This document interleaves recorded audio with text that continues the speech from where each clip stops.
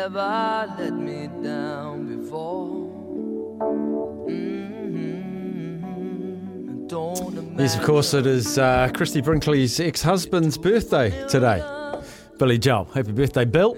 He's back performing again, actually. He's back performing, Billy. Can play the ivories. I do enjoy a little bit of Billy Joel.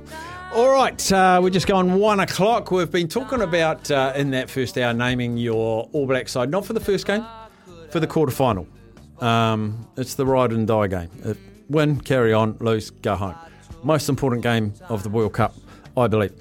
Here's a man, I love the way he thinks about rugby and players and tactics and everything to do with the game of the rugby. Murray Mexted, former All Black, joins us. Mex, great to have you on again. Good afternoon, Staffy. How are you? Very well. We're getting very wet up here in Auckland, so we're keeping an eye on civil defence, warnings, etc.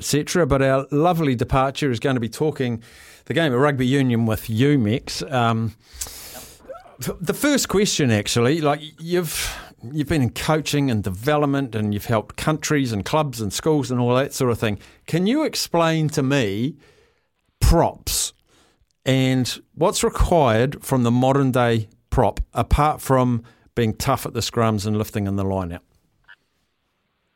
Yeah, well, of course, I've always kept away from the front row because, the world suggests, the world of knowledge suggests that it's, it's another world. It's their own, it's their own sort of magic area, I suppose. But the bottom line for me, and my focus has always been on core role in different positions. Now, the core role of the front row forwards is to be able to provide a platform to win our ball and be competitive against opposition ball. Now, that's at scrum time particularly, and naturally, there needs to be a physicality factor for line-outs and breakdown and just general play, making yards. So always go back to core role. And when you look at core role, you say, well, who's the most practical to play in that position? And I think with our new All Black forward coach, Jason Ryan, it's clarified those issues quite well in the eyes of the general public, the great unwashed. That's me, I'm one of them. And it seems to me like he's developing, a real strong front row, which is going to be more than competitive. And in the past, I think in the recent past anyway, that's one area that has been unstable with continual changes of tight head, loose head, and even hooker. Where we've had a real battle between two great hookers, and now there's three of them.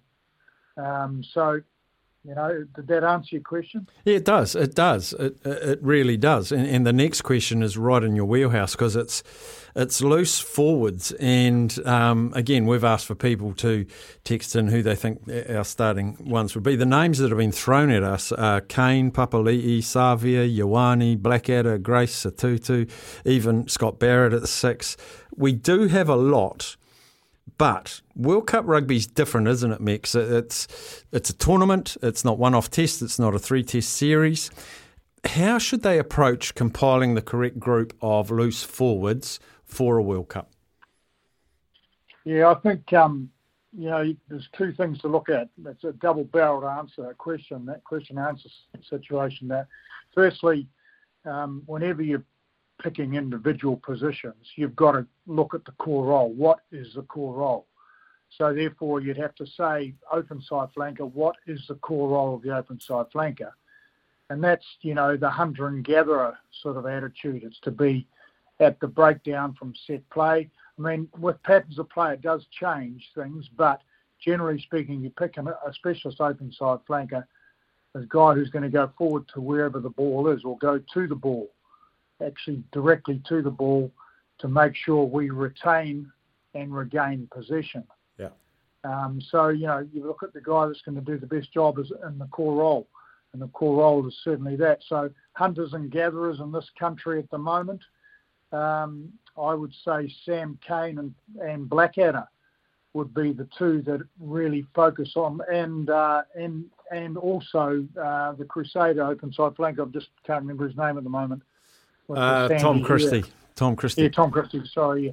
Those three to me look like absolute out-and-out open sides, which is a funny comment really, because Blackadder's been playing at 6, 7 and 8. And I often see when a player's playing in three different positions, it means that he's a bloody good player, number one, and can fill those positions adequately. But two, the people making the selections possibly don't know the difference between a 6, a 7 and an 8. You know, and it just depends on injury and all sorts of things. But Blackadder to me looks like your classic hunter and gatherer, you know, retaining possession, regaining possession with a huge work rate on the ball.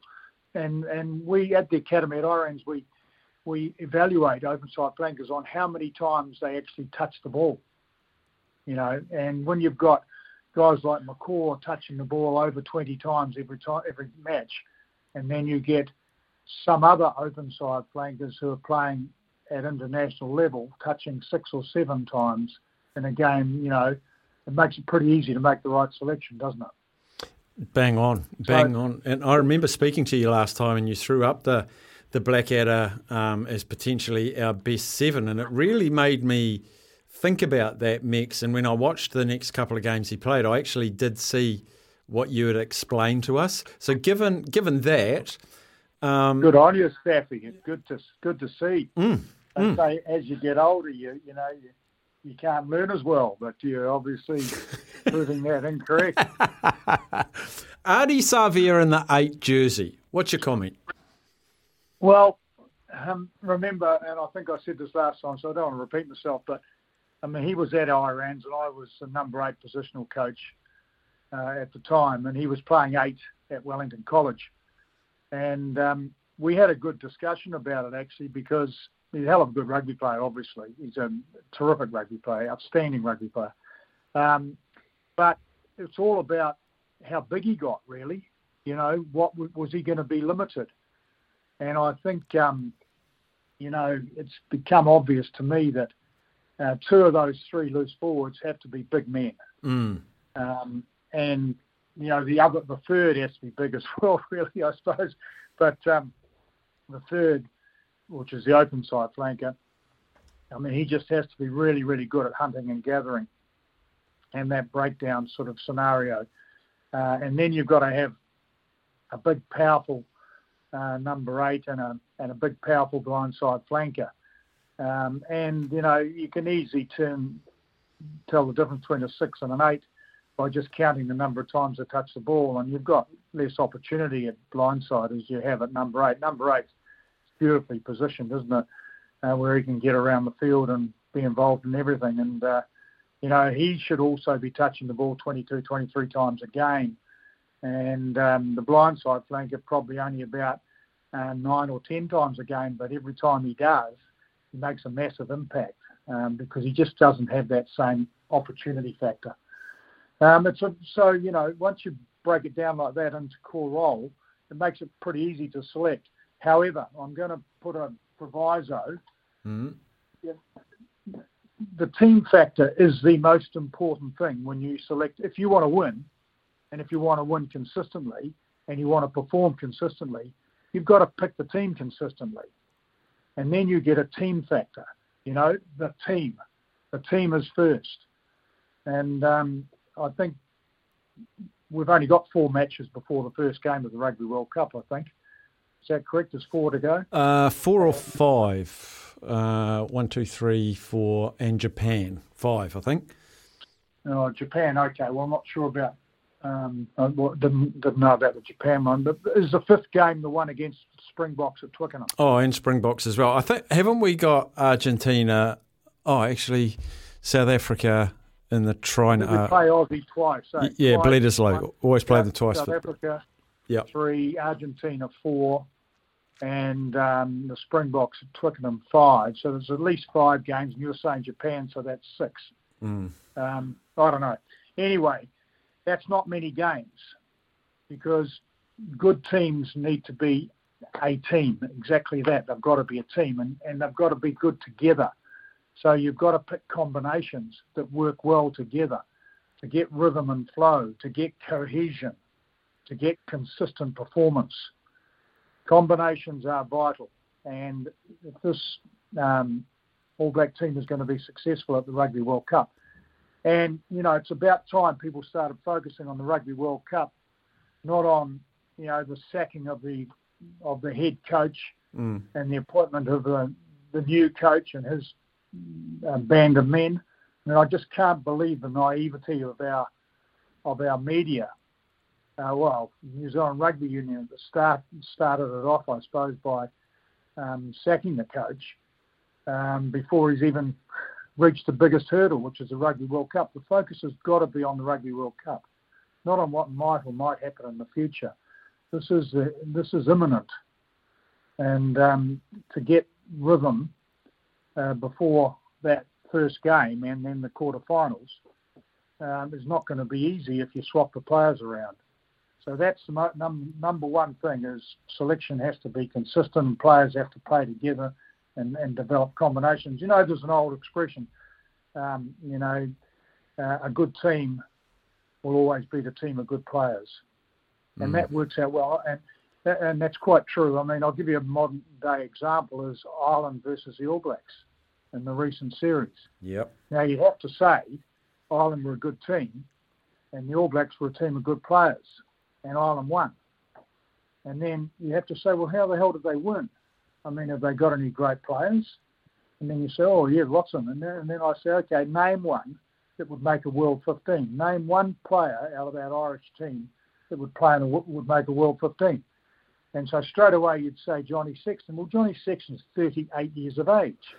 Would you put him in your World 15?